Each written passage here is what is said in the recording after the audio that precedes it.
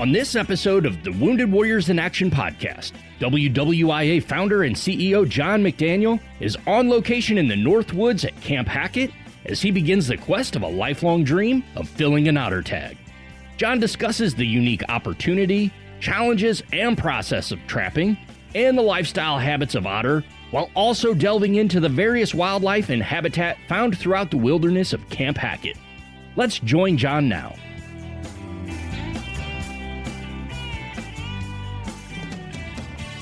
Well, good morning, good afternoon, good day. My name is John McDaniel, and I am the host of the Wounded Warriors in Action, the WWIA podcast, Honor, Connect, and Heal.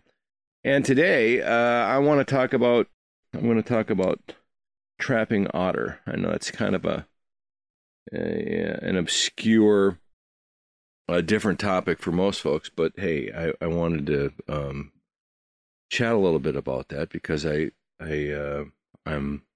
fascinated by it, and I came all the way up here to northern Wisconsin, Camp Hackett, southeast of the town of Phillips, where the foundation has a chunk of property that I used to own, and it's 410 acres of wild and remote property, and it is nestled in the North Woods of Wisconsin.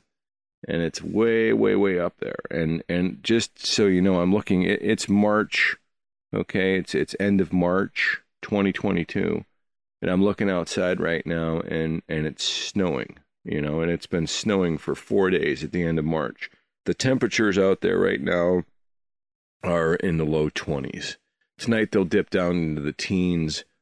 Tomorrow, which is Sunday, I'm told it's going to, get back up to 30. So this is a very unforgiving place, and so it's one of the few, bastions of remote wildness, wilderness left in the country today. This is not for the weak nor faint of heart up here. The summer times are hot and beautiful, of course.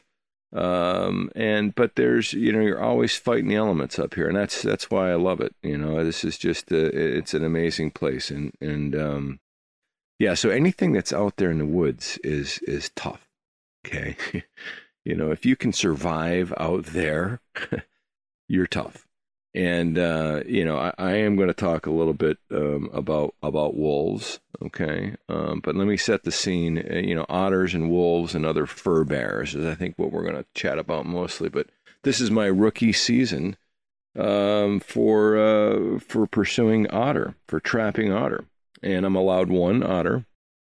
I am a Wisconsin registered trapper. I took my trapping course back in 2007. So this is my 15th year.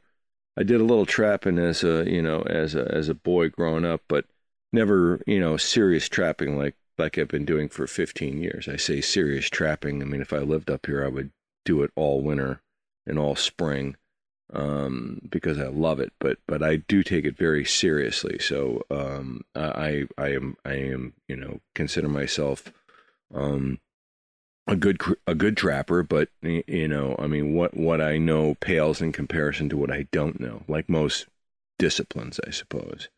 But I take it very, very seriously. Everything from my truck, the traps.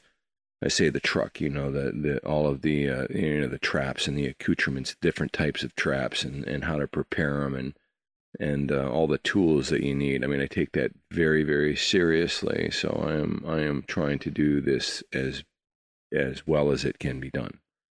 And a lot of this is tradecraft, believe it or not.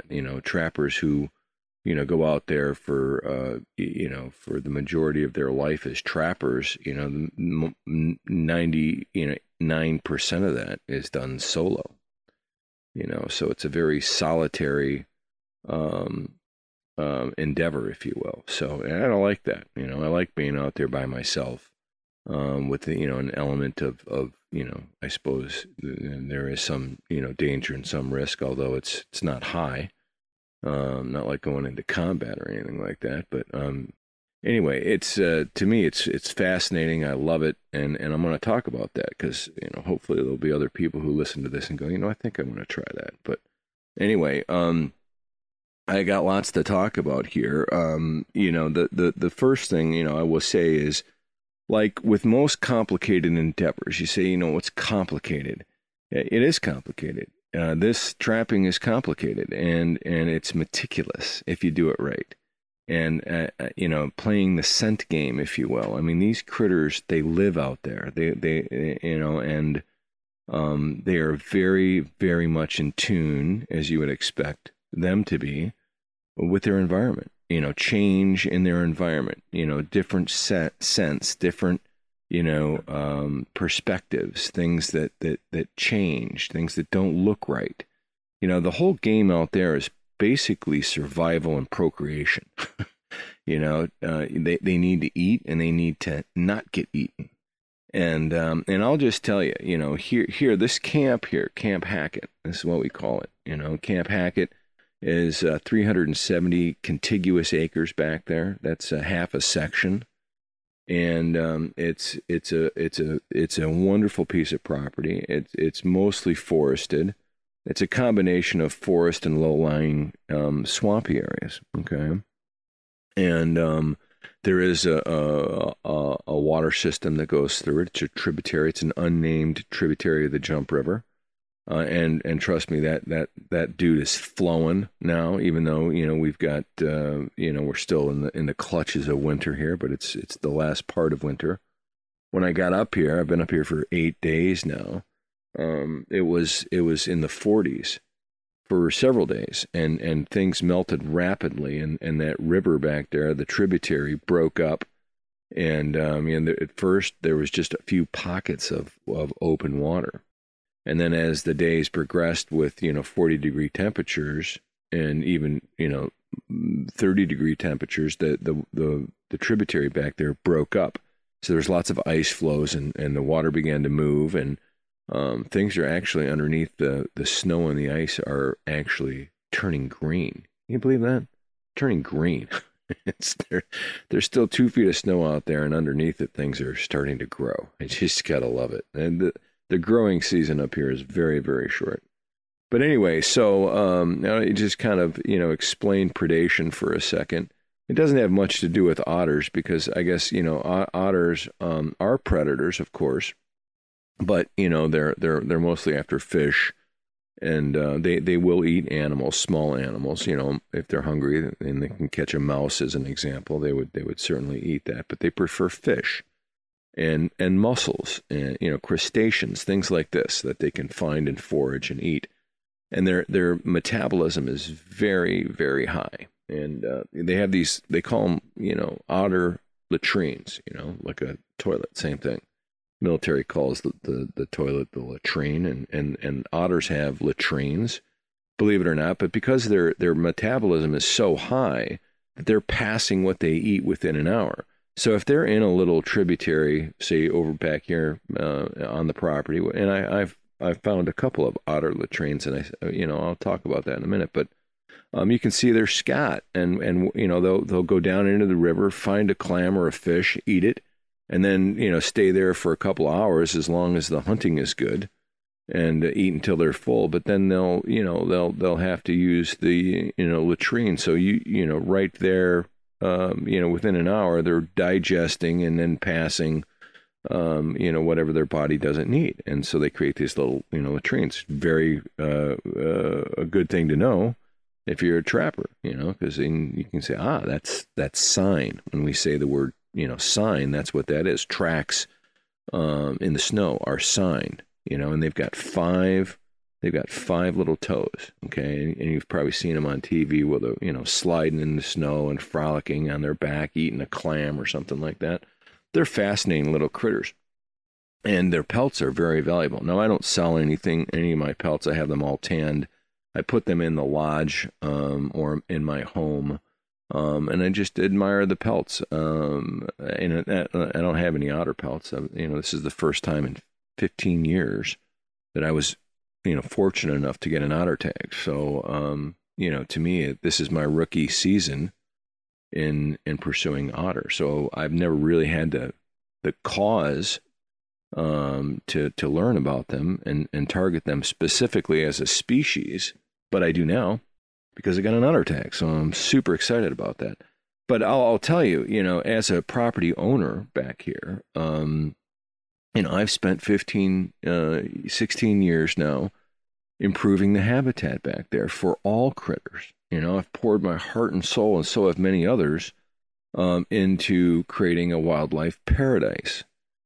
So you have to give back. And I will tell you that we and me, and, specifically, lots of people have given a lot to this land. We have given way, way, way more than we've taken.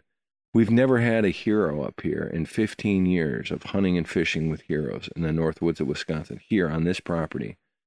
Now, we archery hunt for white-tailed deer, and we hunt for rough grouse. And, we also do some duck and geese hunting, and then we fish for muskie. That's our deal up here. But in that 16 years, no hero's ever harvested a buck. Okay, nobody's ever shot a deer up here. Now that ought to, you ought to be raising your eyebrow like, huh? Yeah, and that's true. Now it's archery hunting, so it's it's a little more challenging. But there are other properties in Wisconsin where the foundation is, and the guys are having way more opportunities, to harvest and kill a whitetail buck than we are here. And you go, well, why is that? This is the original mission. You've been doing this longer than anywhere. Well, why aren't the heroes killing, monster whitetails on your property? And the answer is, quite frankly, the carrying capacity of this particular of the Northwoods of Wisconsin for white-tailed deer, or any species other than the wolves, and I'll get to them again, the Northwoods Taliban, as I like to call them. I'll get to that, but the reality is the carrying capacity. There's not a lot of food and nutrition up here in these Northwoods. It's not like down below, and in the farmlands and the dairy lands, where you've got a ton of food for these. The animals can eat soybeans and alfalfa and of course corn. And so, down below, if you will, south of Wausau, about 2 hours south of here, it's agricultural land. And I think Wisconsin harvests more deer than any other state in the nation. It's an absolute ton. I don't know how many hundreds of thousands, but 200,000-300,000 deer are harvested annually in a very short season up here in Wisconsin. But yet, in 15 years, no hero's ever killed a buck at Camp Hackett. And there's a reason for that. And mostly the reason is, I'm just going to give you a news flash here. The reason very specifically that that's not happened is because of the wolves. And that's my opinion. I know this property better than anybody. I've spent way more time on it than anybody in the last 16 years. And there's wolf sign every time you go out there. And they run Thunderdome. Okay, that is an apex predator with no peer competitors. Okay, the bears eat a lot of deer, mostly the fawns. Those bear, as soon as the does give their fawns in the springtime, those bear have got a nose for that, and they eat a lot of fawns. But the wolves eat anything. And if you were out there post-holing in 2 feet of snow, these wolves are just going to run you down because they don't weigh as much. They're able to walk right on top of the snow for the most part, and when it's hard and crusty. And if you were a deer and you were out there, you're just ringing the dinner bell. As a matter of fact, I've been out there for 8 days, every day, all day long. Okay, other than sitting in this Airstream, trying to stay warm, or in the bunkhouse, cooking a meal and prepping my gear and sleeping. I am in the woods, and so I thought I'd take this morning here and record my adventures and talk about otter trapping, and otters in particular. But anyway, the wolves, and I'll get back to otters. I had to talk about the wolves. At the end of the day, wolves have been delisted, then relisted, and and the feds are involved, and judges in California are involved, and I don't know what a judge in California, what he knows about what's going on out here. I think he knows nothing, or she knows nothing about what's going on in the Northwoods. You want to know what's going on in the Northwoods? Go to the Northwoods, and I'll tell you what's going on. What's going on is that the wolves are running rampant. Okay, and the DNR established a target back in the 1980s. I know, I was here. Okay, I was hunting in the Northwoods in the late 1970s and the early 80s. When I was in high school, I was up here with my dad hunting, and I remember the DNR announcing that the gray wolf was going to be reintroduced into Wisconsin, and I thought, oh, how cool is that? Now, mind you, I think wolves are super cool, and I'm happy they're here, super happy they're here. My issue is that there's no counterbalance. There hasn't been any counterbalance since 1980 when they reintroduced them. All right. They've had like one season or two seasons here in the last, I don't know.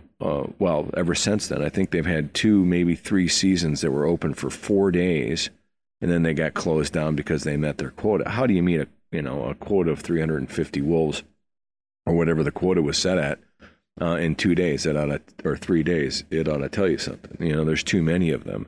Right now, they estimate the population at being, I don't even know, I don't want to say, but it's, it's something, way above 350.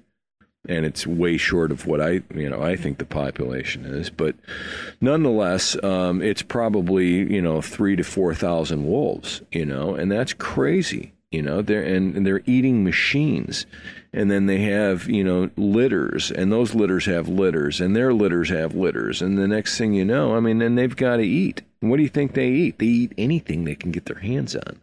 And so, I will tell you, 8 days, there's wolf tracks back there. I've seen 4 different sets of wolf tracks. I think my presence back there disrupts their normal, rhythm, if you will. And there are no deer back here, and it's mostly because they'll get eaten right now, especially with the snow. And now down below, it's 30 minutes to get into town from here, all right? And I've been into town a couple of times in the evening to do some chores, laundry sort of thing. And I saw more deer in the fields down there. Now that's ag down there. It's just 30 minutes away, but there's farmland down there, and there's some cut cornfields from last year. And I saw, I counted over 300 deer, and they're all down there. And it's encouraging, They're 30 minutes away, and there's lots of deer down there, but there's none out here right now. And it's because of the wolves. Because if you come out here and you're a deer, you're going to get eaten. And that's the bottom line. And I'm just saying, as an advocate, as a sportsman, you ought to be able to buy a wolf tag over the counter in Wisconsin. All right. Now, the DNR, if you're in the DNR, you ought to listen to this. Okay, here's my idea. Check it out. All right. So people think, the wolves are so pretty. They are pretty, and they have a place up here. All right. They really do. Okay. But they need to have a counterbalance, and that counterbalance is called MAN. It's man. Right, man's the counterbalance to wolves. And if the DNR were smart, they would sell tags over the counter, and everybody and their brother would buy a wolf tag. Okay, and nobody would shoot a wolf. Maybe not nobody, but a few people probably would. But I can't even tell you how many hundreds of thousands of hours I got in these woods. And you know how many times I've seen wolves, like face to face? Oh, look, there's a wolf. 3 times, okay, in my entire life of hunting up here, because they're tricky, they're smart, and they don't mostly come out at night. They mostly come out at night. They're not going to just walk out in the middle of a food plot, and mosey around. They're very coy, they're cunning, and they're eating machines. But if you issued tags over the counter, everybody and their brother would buy them, okay, and the DNR would raise a ton of money. And very few wolves would be shot. The only way you're going to get these wolves is by trapping them, and you got to be smart. That's how they do it in British Columbia. That's how they do it in Montana. All these places where, wolves have man as a counterbalance. The woods are in harmony. They're in disharmony out here because the Northwoods Taliban's run around rampant. All right, I'm done on wolves. That's how you fix the problem. You allow hunters to buy an over-the-counter tag. Everybody buys one and nobody shoots one, and you make a ton of money. Well, they'll shoot a few. But you got to let guys like me go out there and trap them. That's what you got to do. Okay? One tag a year. That's what a guy ought to be able to apply for, or not apply for, but receive over the counter. Okay? I'm going to take a drink of coffee. Okay, so back to my otter. So these little guys, right? So I think the last thing I said, they have like 5 toes. They slide around, run around, they eat, they have little latrines. They love the waterways. They'll go cross country, and their range is anywhere from 20 to 60 miles. Like that's a lot. Think about that. And so I've seen several fresh sets of sign out there where they were, that's an otter. Look, there's the 5 toes. Look, there's the tail dragon in the snow. And oh, look, there's a latrine. Check it out. Wow. So I found that back there. In 8 days, I've found ample signs. So it's good news. But I was worried about, molesting the area when I get back in there. And there's thinking that I have to get back there. I have to, cross this guy's track. And I didn't want to do that. I thought, well, if I cross his track and he comes back the same way, he's going to see my tracks and that's going to spook him, this kind of thing. Well, the reality is that they haven't doubled back on their own tracks. See, they have obviously these territories that they're going out, places that they know where they can find food. And, they're just out there ranging, doing that. But they do have families. Okay? And typically this time of year, what happens is the male and the female mate. Okay. And then in their den or wherever they do that. And then after that's occurred, the male typically takes off and he goes out looking for other females to do the same thing. And this time of year, his range is anywhere from 20 to 60 miles, and he's obviously out there foraging for food, but he's also looking for other partners, other female otters. And then I guess after he gets done doing his thing, he goes back to the tent. And I jokingly said the other day about that is that apparently she's fine with that. I don't know. But anyway, so that's the life of an otter for the most part. And their pelts are very valuable. Actually, trapping has a huge part in American history, in the expansion westward and commerce and all of this. I mean, I think you could make a pretty strong argument that the trappers, were a keystone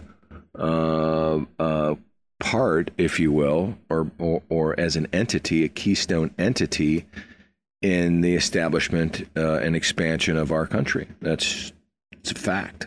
And the fur trade with the French, the Indians, the Europeans, etc. I mean, the beaver, the otter, the muskrat, the deer hides, the Wisconsin whitetail, or whitetails in general, their hides are valuable. That's where the word buck comes from. A hide used to be worth $1, $1, $1 a deer hide, Now it's about $7. But anyway, yeah. So that's what they do. These otters. And for years there was no. You couldn't harvest them. You had to apply for a tag, and I applied every year. And finally, 15 years down the road, I got an otter tag. So I came up here to literally dedicate and immerse myself into learning about and trying to trap an otter. And it's day 8. I've got 2 days left in my trap line before I got to go back to Florida. But I haven't successfully trapped an otter. I'm dying to go out there today. I'm going to wait, till this afternoon to do that. But then check my trap line. You got to check your trap line every day. Okay. And I've got working out there right now. I've got 5 traps in 2 different sets, locations. And I changed things up last night, so I'm super excited about going out there. But then, of course, the temperature dropped.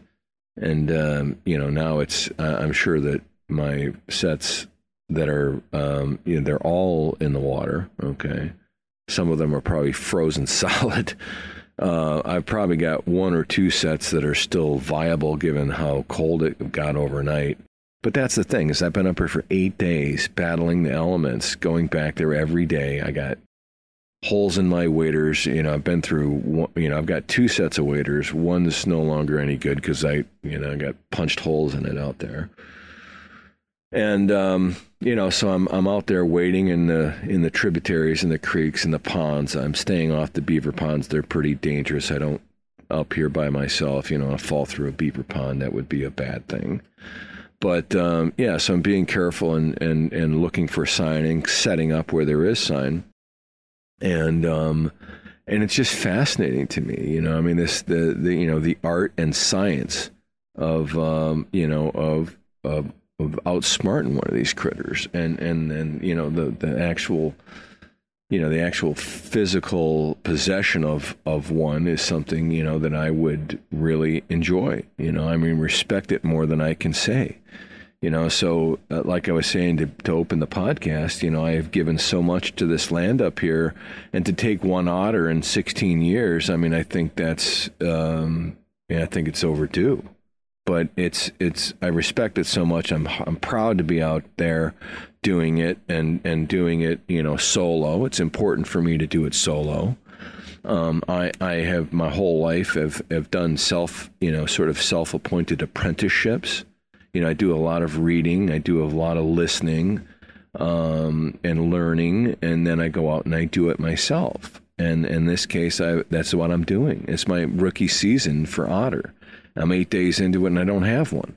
I think I'm getting close, and I'm really hopeful that tonight when I check my sets that I'm going to have one. But even if I don't, if I have to leave in 2 days and roll out of here, which I do, get back to my family, my 2 little beautiful boys in Florida, when I get back there, if I don't have an otter, if I didn't get one, I'm not going to be upset. I'm just so happy to be up here and have this opportunity. And I mean that. There's nothing I would rather do than this right now, and that's the thing. I think you've got to find in your life the things that you're passionate about and pursue them. So few people do that. And you might say, well, I don't have the time. There's 1,000 excuses, but I made the time to come up here and do this, and it's not without sacrifice, of course, but this is one of the few times where it's like John time. Okay. I'm up here, and for all those that are like, well, why didn't you call me? I didn't know you were coming up here. I love you all. Okay. But this is for me. I had to do this alone. I had to concentrate 110% of my energy on it. And that's what I do, and I love it. And I was thinking the other day, why? Why do you love this so much? Why does this, why does this really trip your trigger, man? What's going on? And I thought about it. Like, I'm meticulous at what most of the things that I'm into, have a meticulous component to it. And trapping is meticulous. And, the scent game is meticulous. How your traps are prepared, how they're maintained, how they're set, all of that is meticulous. So you've got to understand your equipment, its strengths, its weaknesses, how to use it and employ it properly. And hey, I was an infantry officer, an airborne ranger for 20 years, and this to me, and then before that, an athlete all the way, through, and up into college, a competitive athlete. And, a hockey player as an example. And here I am getting all my gear ready to go. And it's just, yesterday, and I was sitting there strapping it on thinking, this is a lot like I'm getting ready to get out on the ice. I got that same sense of excitement, that same sense of, focus. And that's what I absolutely love, is to be on a mission and to be up here by myself. Of course, there's, there might be an element of danger to this. It's not much. It's fairly low risk. It's a little more risky than sitting on the couch eating potato chips, I can tell you that. But I'm packing a piece back there, and I normally don't, but I am now, and it's like being Jeremiah Johnson. I'm the only one out there. I'm not going to see anybody. I haven't seen anybody in those woods for 8 days. Not a soul. I haven't heard anybody. I haven't seen anybody. I go out there and I stay out there all day from almost sun up. I let the sun come up, shake out my headgear, have some coffee, and then I go out there and I'm back just before or as the sun's setting, and it's a long day, but I love it, and to me, that sense of adventure, understanding your environment, in this case, learning about doing something, with your hands and your mind, and you look at this situation and it's problem solving. Like okay, I see a sign. I see what he's doing here. Okay, there's a river. Obviously he's going into that. He's coming out here. There's a hole in the ice. He's coming out of the, So, you've got to solve this thing and set up on him. And there's lots of methods, okay, to do that. But you got to do that well, requires a skill set.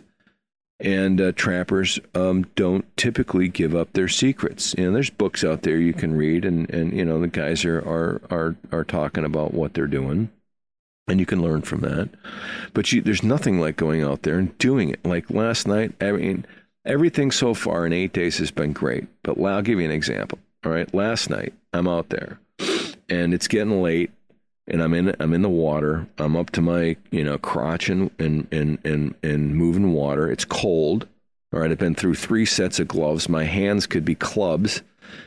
By the way, a year ago I had my hip replaced. Okay. So, it's back. It's probably, 95%. But there's lots of things going on. I'm a beat up old soldier. I'm out there and 57 years old out there in the waterways, in the back country in northern Wisconsin out there chasing otters. I love it. And so I got my Argo with all my truck in it, and I'm setting these traps, right? And it's been a great day. And the first set that I worked on for a couple hours, a new set, was super pleased with how that worked. And one was underwater, was a conibear, a body gripper, and I set up, and was really satisfied with how that set looked. And was in a new spot that I hadn't trapped before, where I found fresh signs. So I was really pleased with that. And then getting back in there and doing that was about a half a day, believe it or not, prepping for that. And I won't go into a lot of those details, but that's what I did. And then I went to another set where I had established a couple of more traps. And the ice flows had disrupted the trap sets, and it just was, it wasn't, there was no sign. There was 8 days ago, but there hasn't been sign in this one spot. We call the mussel shell. There was no sign, has not been sign. But now the tributaries open completely. The water's a lot higher. That affects things. The ice flows affect things. And my traps had been, disrupted, molested by, the conditions, and they had to be attended to. So I changed up the set. I spent the other half of the day, sorting out what I was going to do with how the conditions had changed. And here's the other thing. Guess what? Conditions change all the time. I don't care what you're doing, whether it's the weather, the environment, business, conditions. The conditions change. And if you're not adapting to the conditions, then you're not going to be successful. All right. And so, I was like, these sets are no good anymore. So I'm having to adjust them, which is what I've been doing every day, because this time of year, things are changing rapidly. Snow's melting, ice is flowing. And then again, in the last 3 days, it's been snowing and got cold again. So things are continually in a state of change and flux. And so, anyway, I'm out there, and the first 2 sets go good, and then the third trap I'm setting, and this is a big trap. You get your finger caught in this guy. This is a Bridger number 5. It could be used for a wolf. It's that kind of trap. It's a 4-coiler. It's very strong. If you got your finger caught in that trap, you probably would, if it was your tip of your finger, you might lose it, seriously. I mean, I think you would probably have to go, I don't know if you'd have to go to the hospital, probably, maybe, depending on how bad you got, if it got you deep in the knuckle or something like that, you might be all right. But if it got your fingertip, sorry about your bad luck, dude. Your finger's going to look different the rest of your life. It's a serious trap. And anyway, I can't get this thing set. It's snowing. It's, my hands are like clubs. They're cold. And I'm just screwing it up left and right. Honest to God, I just getting pissed off at myself for screwing this up. And it's late in the day, and I've been at it, and everything's gone perfect. But at the end, I'm like fumbling the football.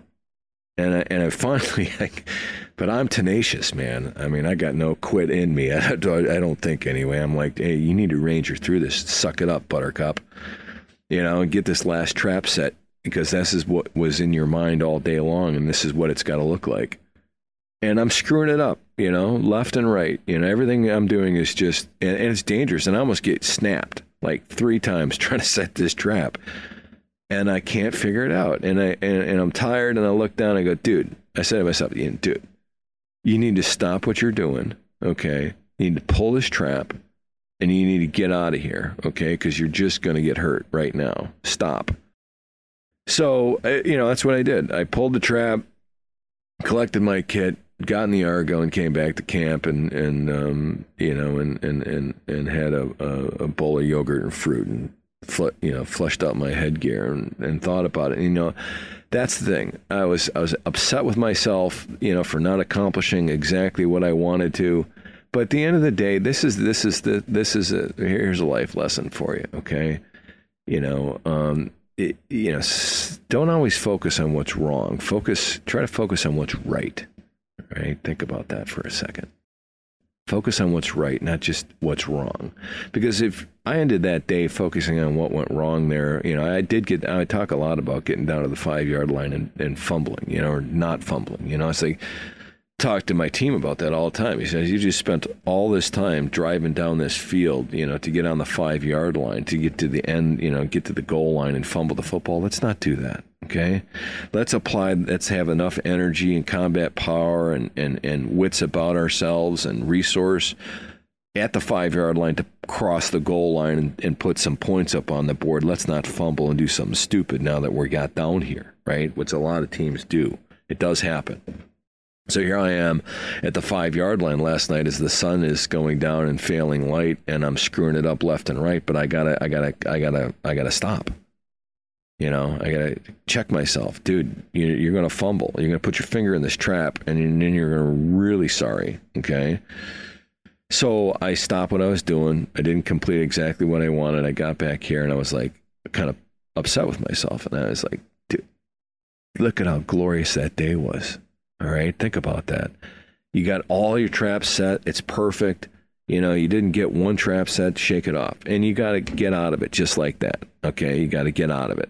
Whatever's bringing you down, you got to get out of it. So, I went to bed last night thinking, that was a great day. And I thought about every single trap I set and what might be happening today out there or at night, and so it's all good. Don't get hung up, on the little things. If it doesn't go your way, regroup and then go back at it. And that's what I'm going to do this morning. I'm going to go examine that trap. I actually know what was going on because I looked at it a little bit last night, and I'm like, aha, my the travel on my trap for you trappers out there was incorrect, and there's lots of things going on there. Then the dog was a little loose, needs to be tightened, and it was all my fault. See, that's the other thing. It was all my fault. I had not properly prepped that trap. In other words, tried to set it, make sure that the travel is right, make sure that everything is perfect on that trap. I had dyed it. I had done many of the right things, but what I had failed to do is actually set that trap and see how the trigger is on it. So it's my fault, like most things, I mean, you can circle back. You need to accept the responsibility for things that you do and things that you fail to do. A lot of people don't do that, but I think you should be, honest with yourself. You don't have to beat yourself about the head and neck. But that was my fault, and I'm going to fix that this morning. And guess what? I'm going back tonight, and that trap's going to go in, and it's going to not take me all day. It's going to take me about 15, 20 minutes because I know exactly what I'm going to do. I know where it's going to get set. I've already prepped the site, and the trap's going to be right as rain, and it's all going to be happy and good. All right. hopefully the first set I check's got an otter in it, and then I can pull all my traps and get ready to get out of here. But that's might be wishful thinking. I don't know.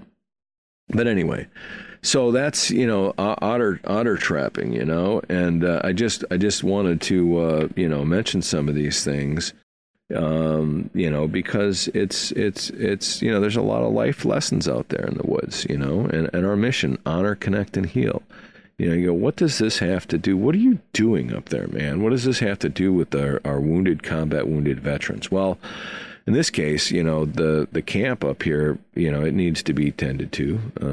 You can't just ignore these facilities. And so somebody's got to come up here and make sure everything's in good working order and keep it that way and prep for the upcoming season.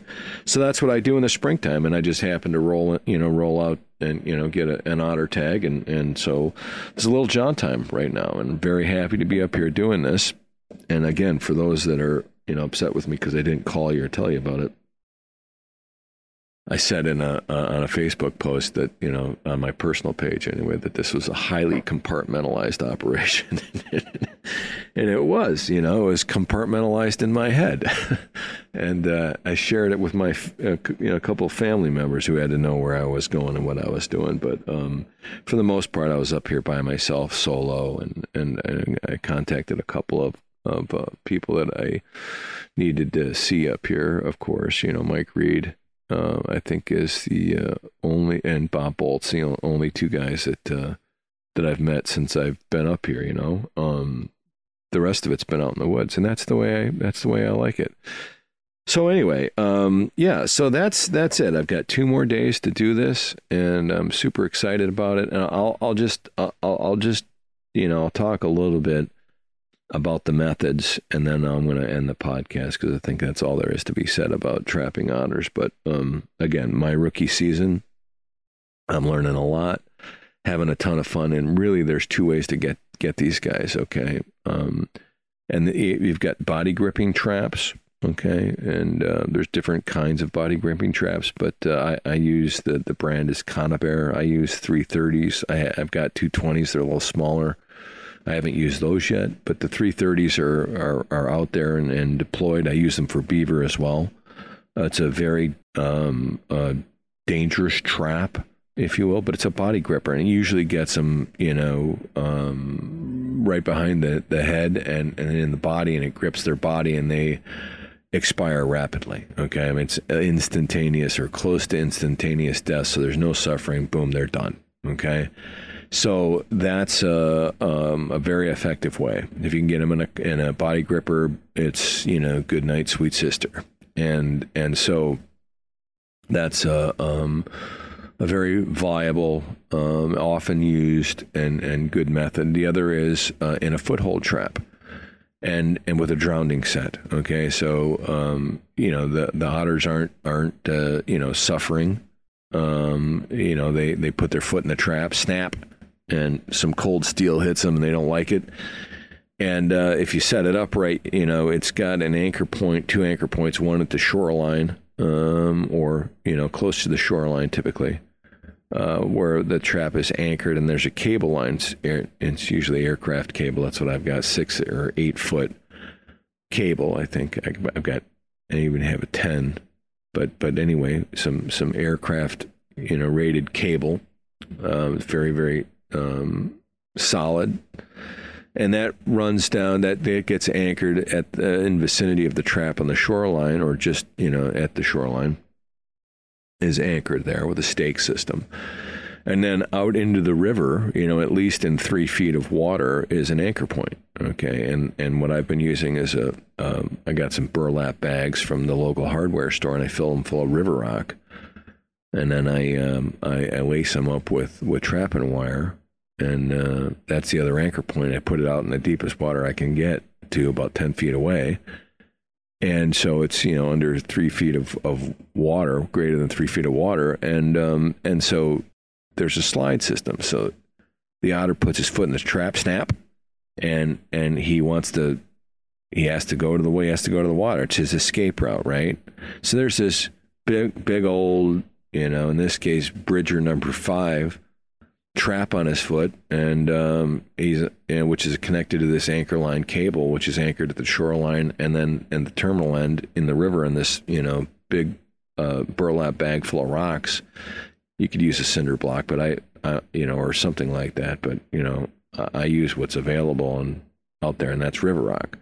So fill up this burlap bag and throw it out there, place it properly in the river, and that cable from the shoreline is taut, and then there's a slide system. Okay, it's a unique little thing. It'll only allow the slide to go one way, down towards the anchor point in the river. If he tries to go back to shore, it won't allow him to do that. The slide will only go one way. It's a one-way deal. So he goes down there and obviously drowns. Okay, so it doesn't take very long, and it's over, and there's your otter, hopefully. So those are the two sets, two of the most effective and used methods for trapping otter. Body grippers, and then drowning sets with footholds. So that's what I got going on out there. But anyway, so I hope you enjoyed that. I know a lot of people were asking me, to do something like this and talk a little bit about, otter trapping. And that's what's been happening up here. And I appreciate your time, and I appreciate you listening. And remember, to help a hero. All right. In this case, our combat wounded heroes. The foundation serves our Purple Heart recipients, and we introduce them to the great outdoors and put them on these wonderful missions like this. Surround them with other wounded veterans and communities and people who care, and of course the great outdoors. And the combination of all of those components yields a lot of healing. Okay, and that's why we're here. Today's segment is the final segment 3. In otter trapping. I was up in the North Woods of Wisconsin, and just to refresh your memory, if you're not haven't followed the other 2 episodes, just to briefly recap, I drew an otter tag this year for the first time in 17 years. Was able to actually go out and pursue trapping an otter.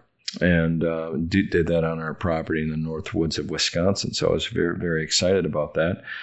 And I had a kind of a short window, but I dedicated 2 weeks of my life to go up there and do it in March. And it was just for me personally, one of the greatest outdoor experiences I've ever had. I'm pretty much a self-taught trapper. I did go through the Wisconsin Trappers Association course, which is a requirement. I did that, probably 20 years ago. And have been up there trapping in the North Woods of Wisconsin ever since. And but never had a chance to pursue otter. I had seen some sign, not much. You really, the best time to be trapping them is typically in the springtime. When there's still some snow, things are breaking up. You can kind of see, where they're going and what they're doing. When the water starts flowing up there, things get a little exciting if you're interested in pursuing otter. And so that's what happened when I got up there. There was still, my gosh, in some cases, 3-4 feet of snow and some drifts. So it was difficult. The only way I was getting back there was with the Argo. And Mike Reed and I had to put the tracks on the Argo in order for it to go over the top of the snow and get back to where I needed to go and to do this. But, it was really neat because, once you get close, to their habitat and you're in their space, if you will, and you can see their tracks. And, for me, it's hard to describe that feeling. I know lots of sportsmen probably get it when you see a big, track of a big buck or, a wolf track or something like this. I don't know. I can't explain really what it does to me inside, but I'm like laser beam focused, immediately. And I just feel so in so much awe of being so close or having been in the presence of one of these, amazing critters, and go on. That's the evidence right there. It's irrefutable. That's evidence of an otter. And so for 17 years, I've wanted to do this and just take one otter. I think, folks ought to just who think that's shouldn't be doing that kind of thing. Well, it's one otter. The population is very healthy. Taking one otter in 17 years, I think I deserve it. I'm just going to go out and say that. But anyway, I took lots of photos. I wish I could show them to you here on the podcast. But I have one video here that I'm gonna try to play. You can hear the audio because in the background is an unnamed tributary. There's actually no name. The Department of Natural Resources of the state of Wisconsin officially has it as an unnamed tributary that runs through the property and eventually connects with the Jump River some miles away. But it's a wonderful little series of interconnected currycomb creeks, I guess, some of which are probably spring-fed. And the beavers, God bless them, have created a lot of habitat back in there. Now, Camp Hackett is a big chunk of property. It's 410 acres of wild and remote habitat that we, and me in particular, a lot of other folks too as well, have done a lot of work on that, to improve the habitat. But those beavers create their own habitat, and they typically don't file for a permit. They just decide to do whatever they do. And they've taken some of my trails up there and used the trails, the four-wheeler trails that I've carved into the woods, using that as an embankment for their, pond that they're creating. And that's what they do. They create habitat. Well, it's a double-edged sword, of course. But what's nice about it, if you're, into fur-bearing critters, ponds, and waterfowl and this kind of thing, ponds, water is the key to life, right? So beavers create ponds, and in those ponds, aquatic life happens, frogs and fish and all these things like this. And that's good, right? For the other, critters that are out there, because I'm sure otters eat frogs, and I know they eat fish. And so there's habitat there. And there's a remote part of the property that has, it's difficult to get to. Especially when there's three feet of snow. One of my photographs is my old Army rucksack. They call it an Alice pack, a large Alice pack. I carried it. Heck, I carried it in combat, and I carried it, for my, I think all of my career, basically, because it's sort of like an old baseball glove. It fits me really well. It still fits me. But it's an old Alice pack with a frame, and I have that picture of that.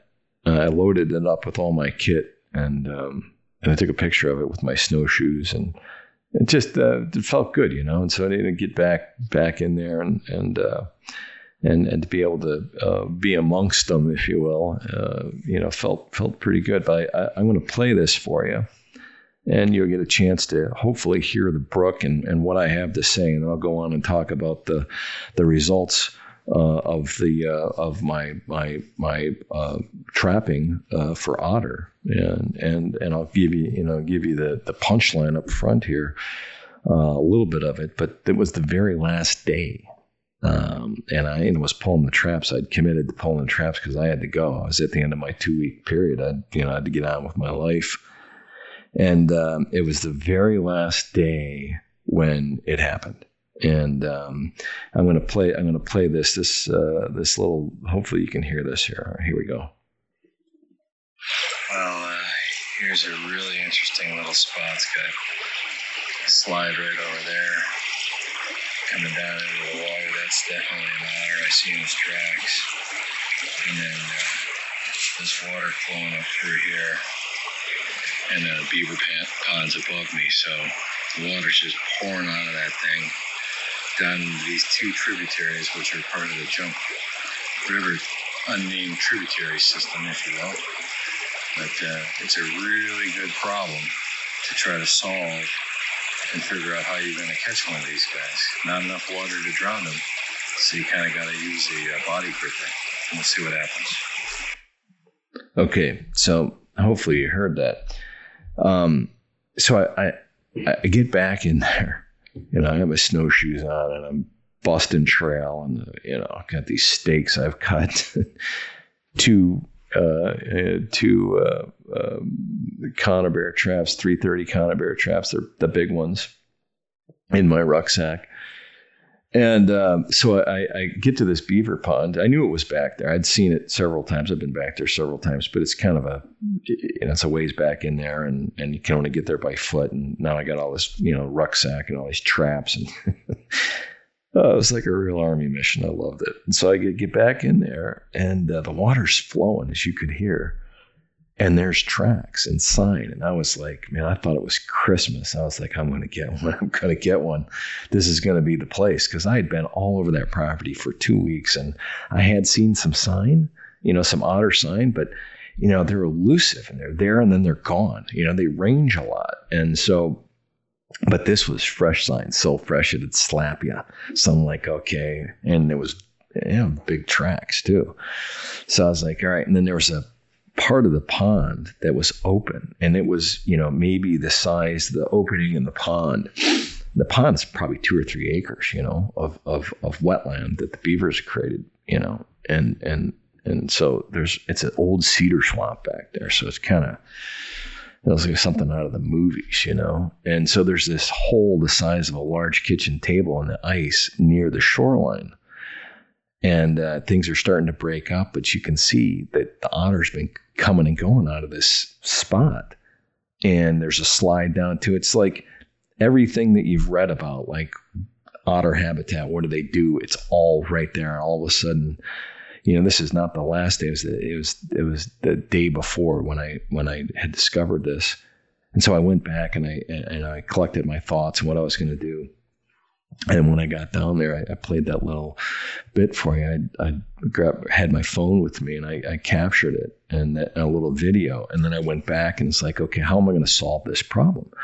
And that's what trapping is all about. I guess life's all about that, right? Solving problems, and unique, complex problems. And I'd never done this before, so I'm kind of, self-taught and learning as I go and so much respect. I want to emphasize that. Like so much respect for what I'm about to do. Respect for the outdoors, respect for the animals, respect for the habitat, all of that. So this is, I don't want to say it's a cathartic experience for me, but it's about as close to God as I can get, I'm just saying that's how I feel, when I'm out there, especially alone. And people want, you go out there all by yourself. Yes, I go out there all by myself. And that's the way I will do it. And that's the only way I'll do it. I don't want to be with anybody else. This is me and them and the elements. And, it's just, it's personal, right? So anyway, so I'm looking at this thing and there's this river, right? Well, it's not really a river. It's like a glorified creek, but it's spilling out of the pond that the beavers have created because the ice is melting, the snow is melting. There's a lot of volume coming over the top of the beaver pond now down into this tributary. And then there's an otter slide down there and sign. And so anyway, I ended up having to put I put 2 330 conibears down there, and I also took I had 3 traps there. All 3 were body grippers. I couldn't do a drowning set, so I won't get too deeply into the 2 different types of sets, but there's drowning sets and there's body grippers. The body gripping traps, the 220s, 330 conibears. There's lots of different kinds. But I have 330 conibears and they kill the animal instantly. And so they're very deadly, very effective. And so I had 3 330s that I'd hump back in there. And one of them was, I fixed it to a long pole and I stuck it down into the water and I baited that particular trap, with, some shrimp from the local market. And so when I got up there, I set the traps on the second to last day. I think it was Saturday. And Sunday, I waited as long as I could till, I want to say almost dark. because I didn't want to go back there in dark. Bad things happen back there, and you can't see at night and all this. So I had to get all the traps collected. And so I waited until Sunday. And I was like, it was like noon, 1 o'clock, and it gets dark up there late. So I think it was going to get dark by 5. So I figured I had 4 hours to go back there and collect all my traps. So I got all my traps except for this last spot. I said, all the other traps were empty. Nothing was in it. And the ice flows had been disrupting the traps in the waterways. I mean, it was challenging. So I get back there, and immediately I see on the pond that the beavers created in that hole that was about the size of a large kitchen table where they'd been coming and going. I had a long pole that I'd put down into that and fixed it to the shoreline with a neat little apparatus that I'd come up with, all things that I made, that I found in the forest. And anchored it to the shoreline, and I had that 330 connected to that, and I had it actually below the surface of the ice and secured from the shoreline, and felt like Jeremiah Johnson. It was great. And I thought, as soon as I got up, I got there, I looked at it, I was like, oh, it looks like it's been disturbed. And I thought, sure enough, when I pulled that trap up, there was going to be an otter in it, and there wasn't. And I was like, I was just dejected. This is the last day I'm pulling the traps. Been up there for 2 weeks, and but on the other side, okay, where I showed you, or you listened to that video where the running water was for the unnamed tributary, I had put 2 other 330 conibears down there on each one of the branches of that little creek. Okay, the tributary had branched, and I had kind of canalized the movement with some stones. Larger stones and these stakes that I had cut from a fallen pine tree, and I fixed the 330s, submerged them into the water, and thought, well, one of these guys might just decide to get on this tributary, just get in the water like otters do and swim down it, and bam, I'll hopefully I'll get one. And so there wasn't one up above in the beaver pond. So I pulled that trap and I went down below, and I looked at the first one, and it was unmolested. There was nothing in it. And so I got one trap left, right? And I pulled all the traps that were all over the property. I probably had, I don't know, I'd have to say 8 to 10 maybe at that time, different sets out. Various different kinds, and all targeting, the otter. And the very last trap, I looked, and my heart just like poof right in my throat. I was like, I got one. It was like a feeling I've never had. And I get down there, and I just felt like it was Christmas. I felt like I had won the lottery. And there he was, deader than a doornail in the conibear trap, and it was a monster, a giant.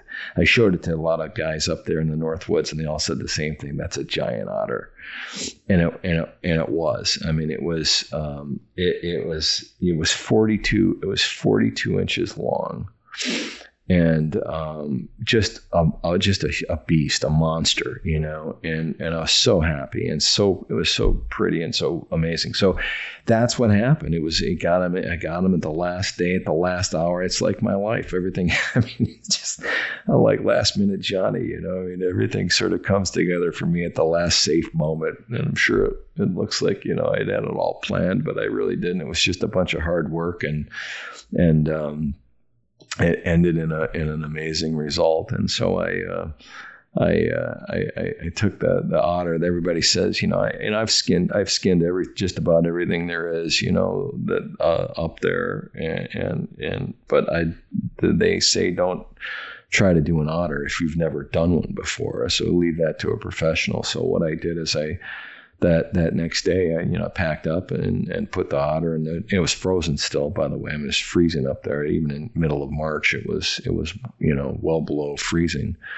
So closed up camp and drove down to just outside of my hometown in Oshkosh, Wisconsin, and I dropped it off at a tannery, and they tanned it and sent it to me. Now I have it. Here it is. This is June 2022, and for my collection and the foundation's collection of furs that will hang proudly at Camp Hackett, so that the heroes can see, and I can teach them, and they can learn from this experience, and maybe someday join me out there and learn the art and science of trapping fur bearers.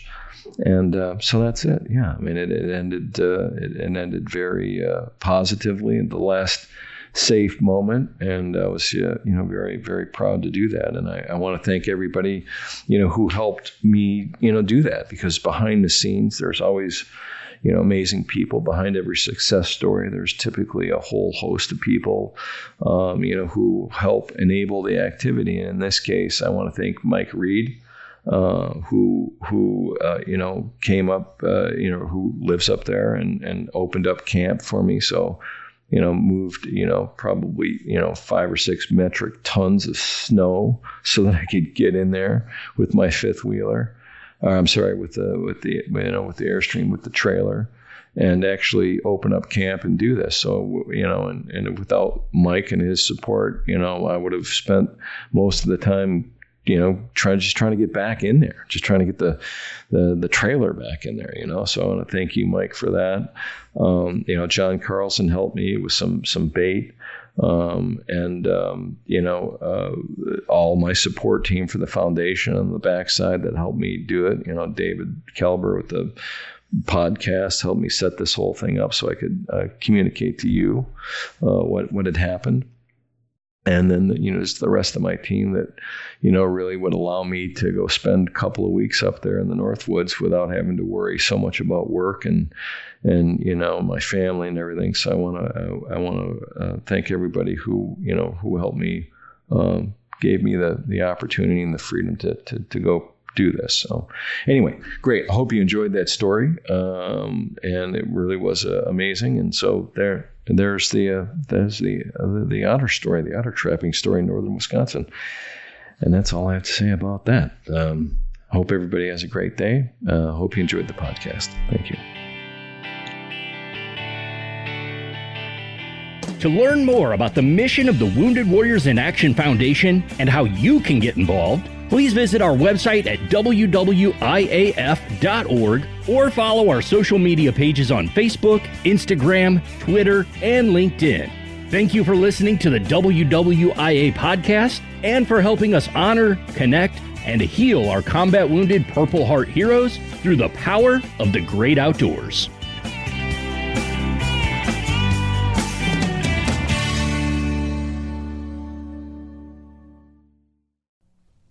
If you like what you're listening to here and would like to join our team in our mission to bring healing power and recovery to America's Purple Heart heroes, please become part of our Sponsor a Hero team by clicking on the link in the podcast notes or by going to wwiaf.org/sponsor. That's wwiaf.org/sponsor. Our heroes need you now more than ever. Thank you.